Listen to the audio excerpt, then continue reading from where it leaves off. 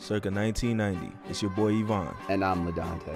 We are the founders and managing partners of New Age Capital, an early-stage venture capital firm investing in dope tech startups founded and led by Black and Latino entrepreneurs. We've known each other for 10 years now, and over the last decade, we've made it through college, we turned up, we traveled, survived corporate America, and started a couple companies together, ultimately leading us to where we are today. New Age Capital is the culmination of our passion for entrepreneurship, coupled with our deep frustration with the lack of venture capital invested in Black and Latino communities. Also, there was really no venture brand out there that connected with us on a cultural and interpersonal level, so we decided to create something dope that was authentic to our lifestyles. Little did we know,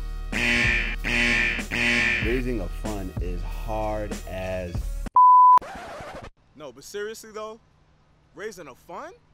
It's hard as But we still out here though. So on our journey to build a New Age Capital, we decided to highlight some of the amazing entrepreneurs we met along the way. This is chopping it up.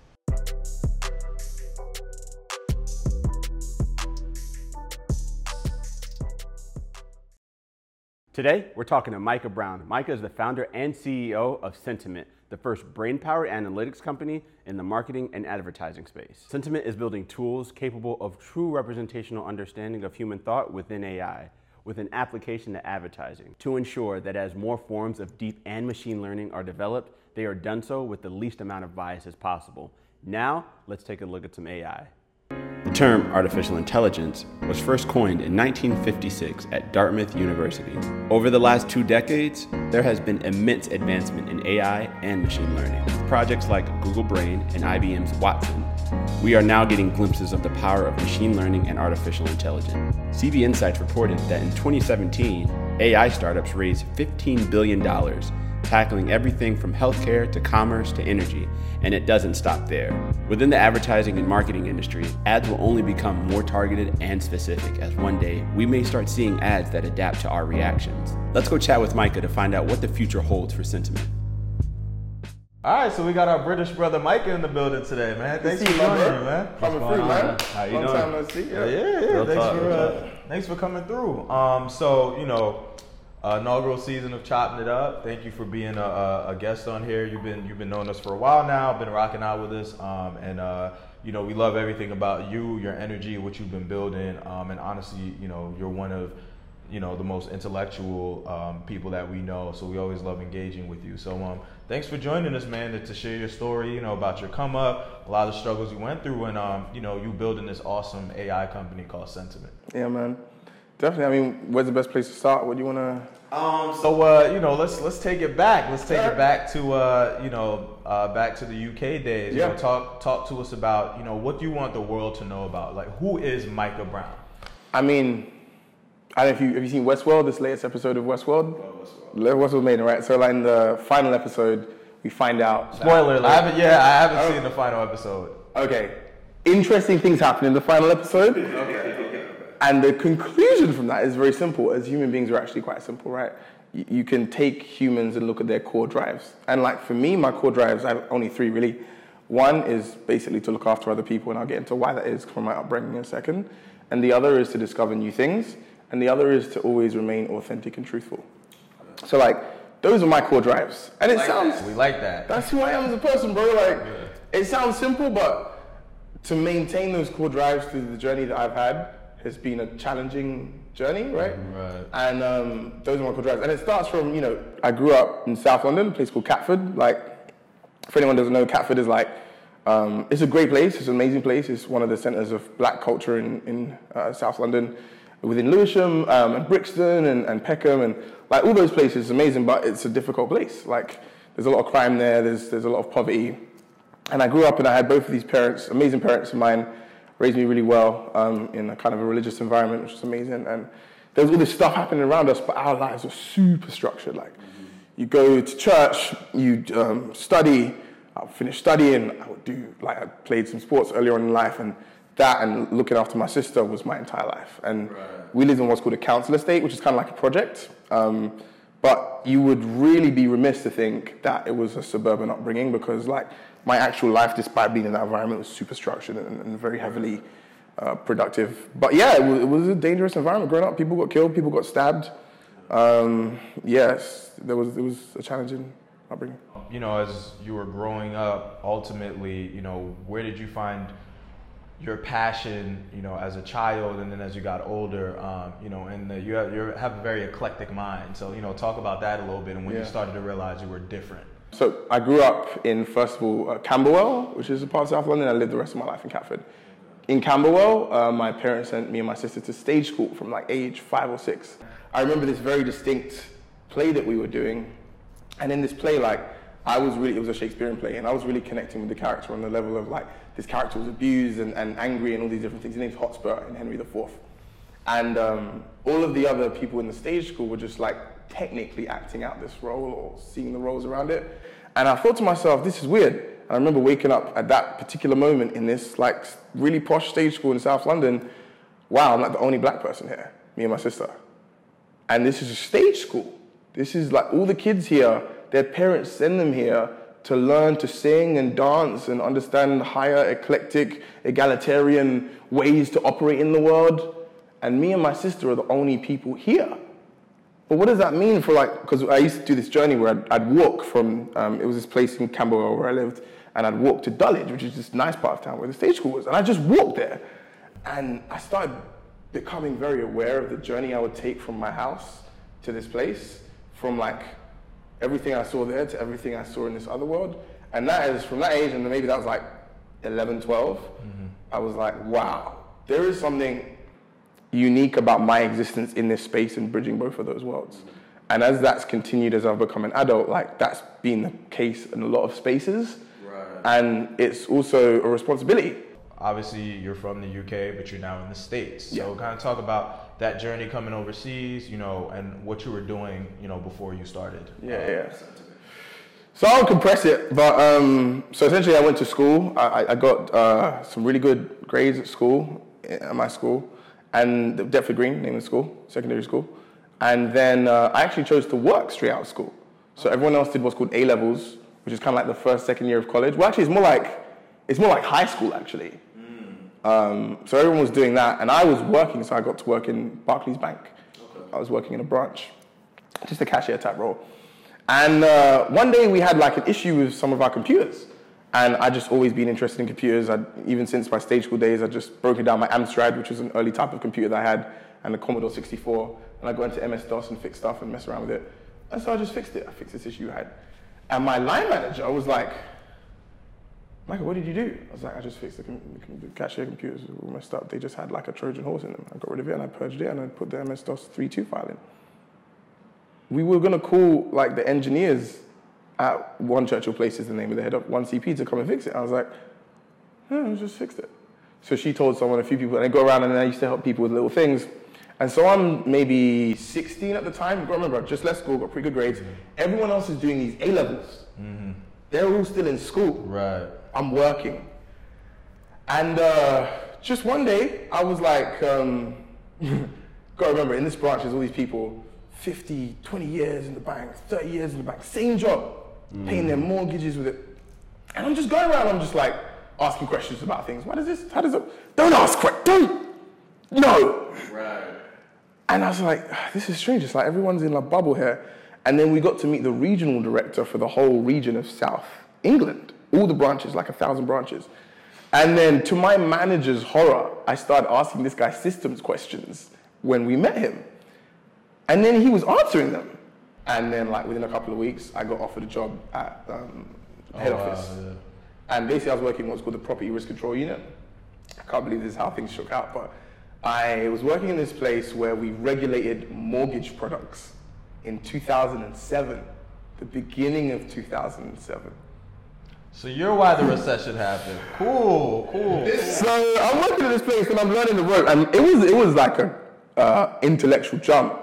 And I'm like, and I sat there and I did this full time for maybe like 3 months, and then I actually asked them to go part time because I realized like in this space, everyone had a degree, and even people would meet me, and I looked a lot older than I was at the time. Like I've always been the size I am, like that. Like, oh, where did you go to university? I didn't. I just got out of secondary school, and I was like, so I felt a bit of a societal need for a degree. So I I started looking around at different schools, and they were like, where's your A-levels? What A-levels did you get? So I didn't do A-levels. Like, well, we can't let you into university. I was like, oh, that's strange. So I kept doing this with lots of schools, and I found eventually a college called Uxbridge College in Uxbridgeshire. And this is like a really good college. And initially they said that to me, and I was like, I'm really tired of this, just give me an aptitude test. They're like, if you fail this aptitude test and it goes on your UCAS score, you're never going to get into a university. I don't care, just give me the aptitude test. And I got 90% on it. Wow. And then like they let me in. So now it was the equivalent of an associate's degree. So now I'm doing an associate's degree on one side of London, and I'm working in Canary Wharf on the other side of London 2.5 days a week.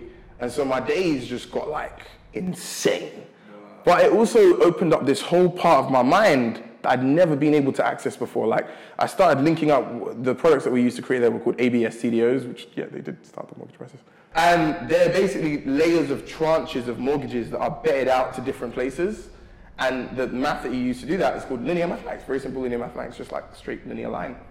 And then the way you vary is non-linear mathematics. So like there'll be like mortgage layer 1, mortgage layer 2, mortgage layer 3. And there'll be slices of those mortgage layers, and you bet them against each other in these multiple tranches. Package them up, right. Sell them off as a higher rate. Well, yeah. Right. Yeah. But then I realized something like leverage moments within physics, which I was learning about on my computer science degree, had a mathematical application to vary the risk on mortgage tranches. So if you had like multiple layers of a mortgage tranche and they were all high risk, like a CCC or a BBB, and they all packed to look AAA from an insurance perspective. If you took the risk of the top section and the top sliver of those mortgage payouts, the ones that were most stable, and you offsetted them against the ones that were also more stable than them, and you cross-referenced them, you could create a stable mortgage product. And I brought that to my boss one day. He said, how did you figure this out? I was like, I'm doing a computer science degree at the same time as this.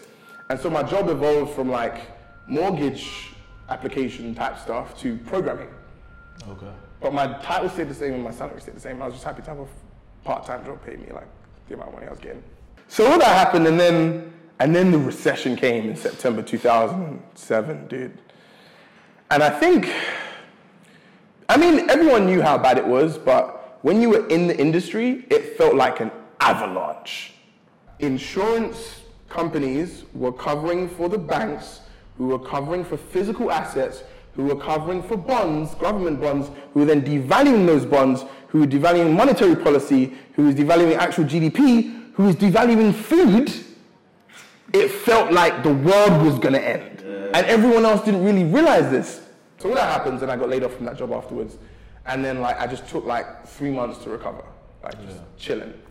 It's funny because I remember I was at rock bottom one day, and my dad just comes in and he has this package and he puts it on the table. And it's green cards for all of our family. So my uncle, who lives in Florida, had applied for green cards for us years back, and they came. Wow. At this moment when I was at the time unemployed, and my sister was in a bad place emotionally, my mom was in a bad place emotionally, my dad was working, but he's working in the NHS. I don't know if you know anything about the NHS, but it's the nationalized healthcare system, and it's amazing because we have nationalized healthcare, but the salaries are low and there's a lot of pressure. Mm-hmm. So this is happening, so we're all ready to just leave England forever. Right. So then that gave me this new hope, and I took this job up in an investment banking consultancy. It was basically like a recruitment company, but dressed up as a technology company, and I did that just to get some money to take care of a few things. And then my dad took retirement, and then we just didn't tell anyone. We booked the flights to my uncle's house, and we just bounced. Wow. One day, right? And I remember this distinctly because this was a massive life event. I remember I had one suitcase, the rest of our family had suitcases. Our house was in repossession, it was about to be repossessed. And it's 1 a.m. and we're all just walking out the door, going down the stairs, and we're going to a cab to Heathrow Airport. And I remember that distinctly because when you know something is big but it doesn't feel big? I remember life is never going to be the same after this. And so we get on, we land at my uncle's house, and dude, I've been to the States maybe once or twice before, but I'm on this plane, it's sunny, it's Miami, we land. I met my uncle maybe once or twice. He pulls up in an Escalade, we get in this Escalade. I'd been to his house when I was younger as well. But you remember you're not conscious right. of what, just like, oh, we're going to Is see it? it. Nah. This dude has like a ridiculous house. And I'm sleeping in this amazing bedroom, and it's like, whoa, I never, ever, ever for any earthly reason want to go back to England. Yeah. Wow. And so me and my dad were sleeping in one bedroom, and me and my sister were sleeping in another bedroom, and my uncle was putting us up. And then we sorted out socials, we did this, and it was just a very pressured time. But it felt amazing though. It felt like a land of new opportunity. It did. Did your parents have a plan, like once the green cards came? Did like, all right, the uncle kind of set up some jobs, or what was the plan once you guys landed? Like 10 years. That's a great question, Dante, and a source of a great deal of conversation in our family. No, not really. But yes, they told us that they did. But we just all wanted to bounce really. Like, you gotta understand, like, English culture, American culture is racist, obviously, and classist, and all the different isms. But English culture is like all of those things with a paradigm double switched on its head. And I'd gotten to a place in it where I'd basically reached the roof. Like, you know, you go on my Instagram, there's Uxbridge put me in their magazine, like, met the royal family, all these different things that I'd done, graduating early, Barclay, all this stuff. Like, by all of those standards, I should have, maybe this is my hubris, maybe it's my ego, I don't know, being recognized more, being able to achieve more. My family situation should have changed more. And I always wondered why that was never the case. And the classism in England is very interesting because it's conciliary in that it requires you to voluntarily put forth an understanding of the culture to then denigrate yourself. So what I mean by that is, in America, as black men, there's all these different horrible things that happen to us. Yes, absolutely. But you can take that suffering and you can parlay into like a media platform or whatever. Like, British culture is so reserved that the moment you do that, other black people are gonna sit on you like, what are you doing? Like, this is black excellence and we don't show our suffering. Now, you take Barack Obama and like, talking about his upbringing, talking about his mother, he used all these points of suffering as a way to elevate and like... Leverage. Right. Yeah. And that's the thing, you know, that's the big thing for me, which is why I appreciate, you know, with all the shit that's happening in this country, like, and black culture in this country, because it's, as much as it can be, it's uplifting, right? It's reinforcing. And so anyway, so that happens, and so, you know, get to the States, I found a job, I'll cut some of this and get to the important parts. Like, found a job, my parents actually ended up going home, my dad couldn't get a license, my sister went home, I was in Florida by myself for 6 months, working. I was like, you know, they need help. So I went back, I found a job at an insurance company, initially as an admin assistant, and this is key. I went back to the UK. And so when I'd actually graduated, even with all my grades and stuff, like, I couldn't find a real computer science job because there were none. So when I came back, I just needed to find a job to support myself until we could move back, right? So I took an admin assistant job at this company called Aon, insurance company. And this admin assistant job was basically to transpose a bunch of papers into Excel spreadsheets, which I scanned and made a 10-line piece of VBA code to do and started getting coffees. So then, like, I ended up working in what's called the data control unit, which was basically like a place where they were trying to reconcile Basel and some of these new regulatory standards with the old school nature of the insurance industry, and lots of data collecting and data transposing and everything else. And I really got to like use my computer science skills there. But long story short, like, it was Aon, and then that came to a conclusion after like 3 years. I was there as a senior manager by the time I left, one of the only people to occupy that role.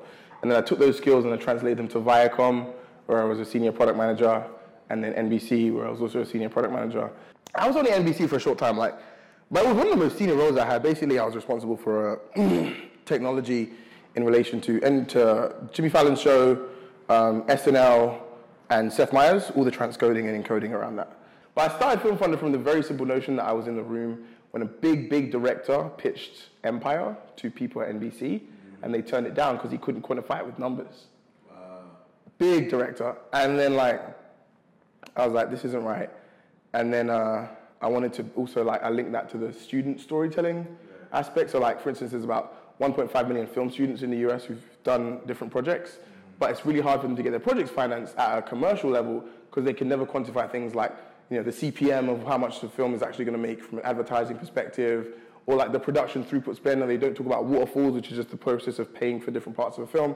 They don't talk about any of that. So Film Funder was originally made to basically like make all of that automated, so that then like, you know, you could, as a filmmaker, you could walk into Paramount and be like, I'm doing the same thing as an agency, or like all these other guys have done, make my film.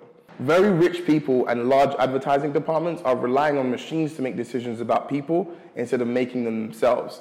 So as soon as you introduce human thought to machine learning driven decision making, then some of that gets reduced a little bit more. So like, you know, before we move into Sentiment, the one thing that really got for me about that is I read a white paper from HBR about these kids on the south side of Chicago and how in all the media placements that they were seeing was negative images of black people, and it directly correlated with shooting crimes and college dropout rates and school dropout rates.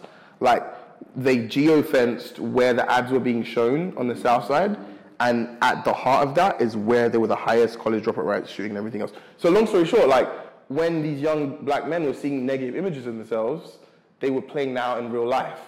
And that's because someone at a macro level saw, oh, well, yeah, Fetty Wap and whoever is great for the south side of Chicago, and that makes us the dollars that we need to ROI-rise. But how is that affecting people? Right. So that was the original brainchild. And then after I got to a point about mid-2016 where I was like, yeah, this isn't working. Like, I have no revenue and whatever. Most of my lifestyle, I'd had enough money, or I'd saved up enough money. Like, my lifestyle hadn't suffered, but I could see the horizon of where it would start to. And I was like, okay, cool. I'm probably just going to go back and do a job. So like, you know, I worked very briefly for KBS, which is an agency. And then I worked for Prio, which is this pretty interesting kind of thing. And then the company got bought, and I didn't have any equity. Then after that happened, I was like, right, I'm gonna double down on being an entrepreneur. If I have to sleep under a bridge, like, this is what I'm gonna do. And so at the time, I was at the initial stages of a PhD, super initial stages, and I'd done like formulatory research.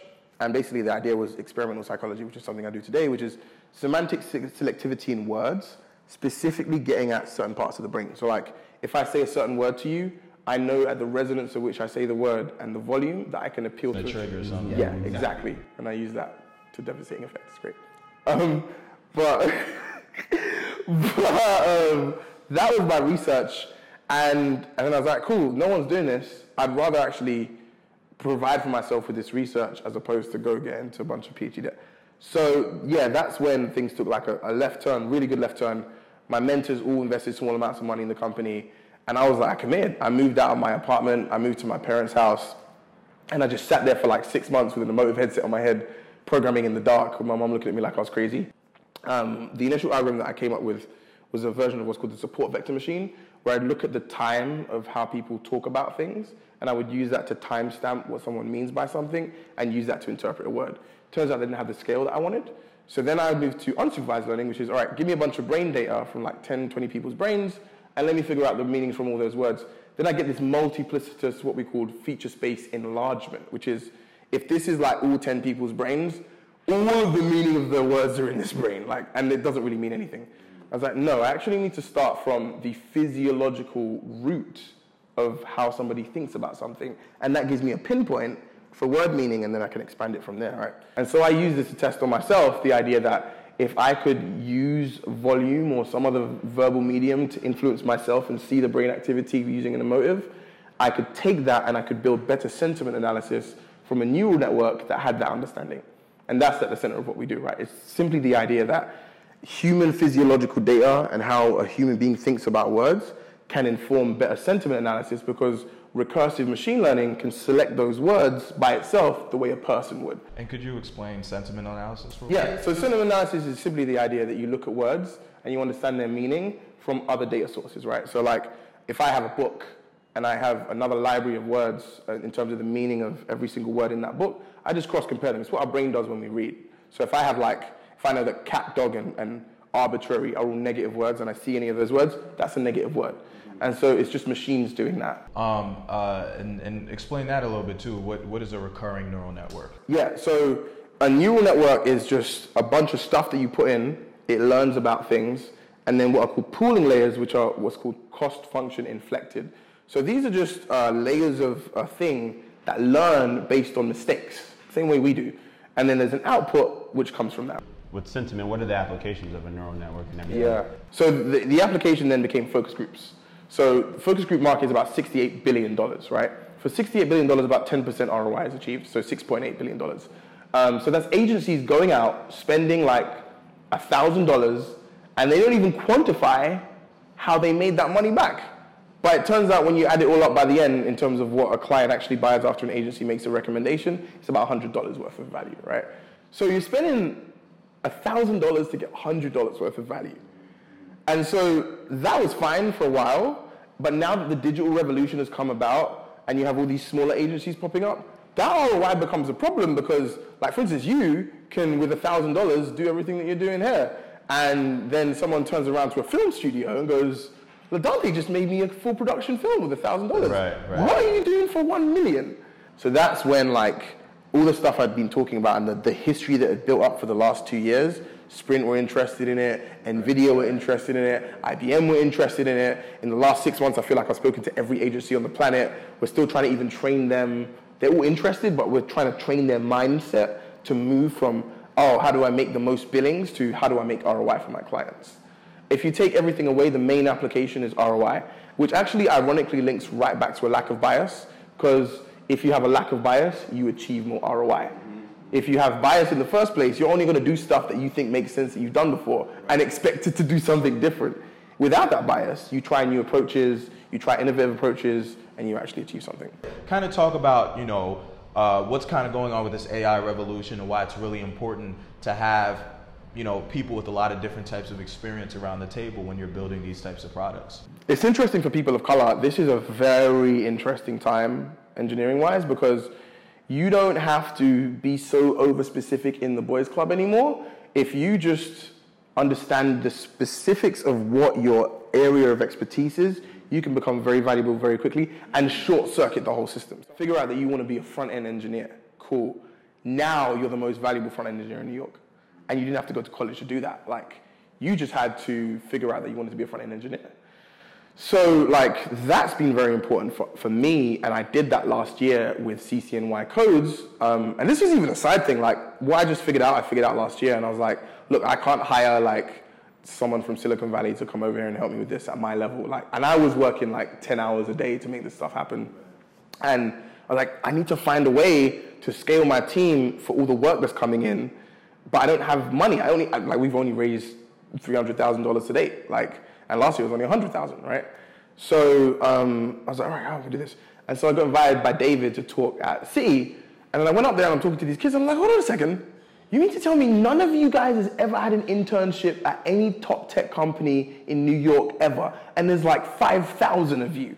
To answer your bias question, you're absolutely right. Like, if you look in American history at men of color who've done successful things, they've always been co-opted or hijacked by the establishment and then turned into the opposite of what MLK, Malcolm, like MLK's in yoga ads right now. Like, so the way I get around that is very simple. And this is something that I think some people miss about me. I have been in corporate environments and I absolutely know how to lower my voice all the way down and cross my legs here and make everyone feel comfortable with eye contact. I deliberately choose not to do that. And the reason that I do that is because when people see me doing that in the most obvious version of being a black man, it creates a precedent for what that means in tech. What do I mean by that? If I can, and it is, part of that is because I'm me, and I realize that. Not everyone's me, but like, if I can do that, then there's even a kid named Carlos. I think you guys met Carlos. Like, Carlos is this like super, very demure young man, very talented engineer.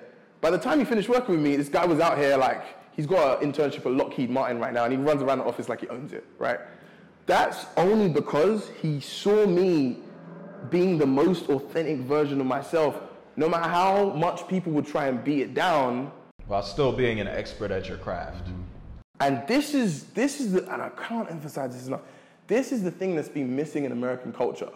Like, and I'm sure there's other people who do it. There's people in the main, but for whatever reason, like, English black men either have been allowed to or decide to do that in American culture. John Boyega, right? Like, who else? Idris Elba, right? Like, mostly because of our elocution and the fact that we're foreign yet familiar, we're allowed to do that. But if if Black American culture was able to move in that space, quite a lot of the problems that exist would go away. Simply because, like, all of a sudden, I'm a shocking experience for some people. I mean, like, I'll be very honest, I sit in meetings sometimes and people expect me to be an idiot because I'm so loud, and then I shock them, right? But that dichotomy is how human beings actually exist. Being very frank, like, white people get away with that. And there's no upfront burden about that, right? It's like, if a dude literally walks in the 3-day-old shirt and flip-flops on a short in Silicon Valley, he gets funded.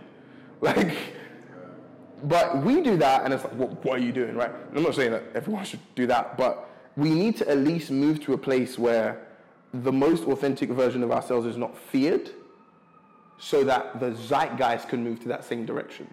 Right. And that's all I do there. And that's the second part. And that's my combating of what you're talking about. But on a more technical level, like, I spent a lot of time engineering-wise figuring out, at least for the programmatic piece, I don't know so much on the focus group piece and some of the other pieces that are a little bit more linear, but on the programmatic piece of our technology, how to ensure that if someone wants to do that, there are rails of control that stop it from happening. And so you saw AT&T bought AppNexus recently, right? Yeah. The reason they bought AppNexus is because they don't understand the programmatic ecosystem, but it's taken over half of their business.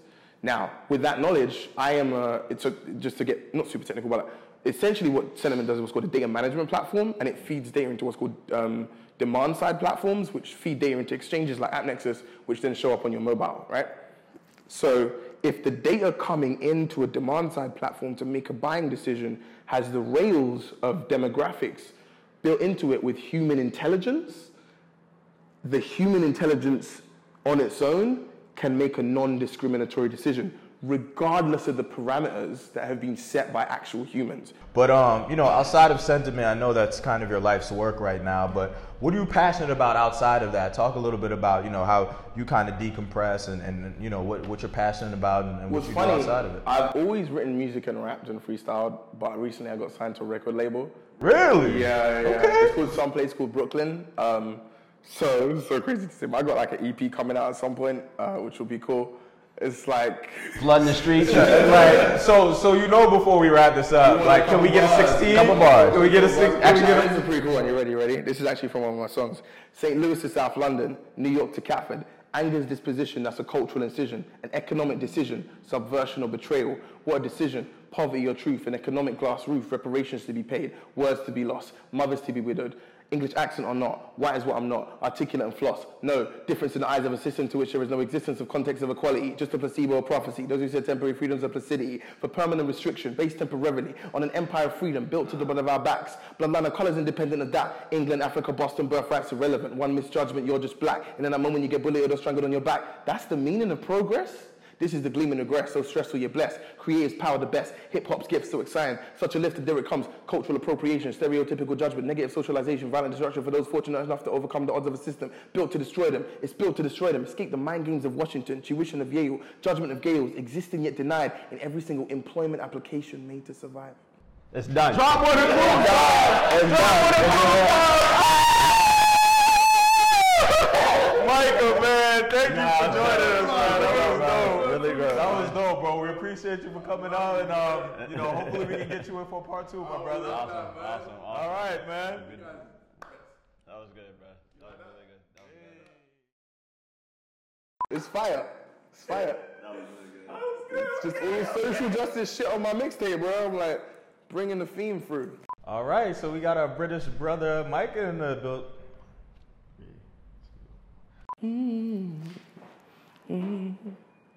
Yeah, we should cut the light skin part.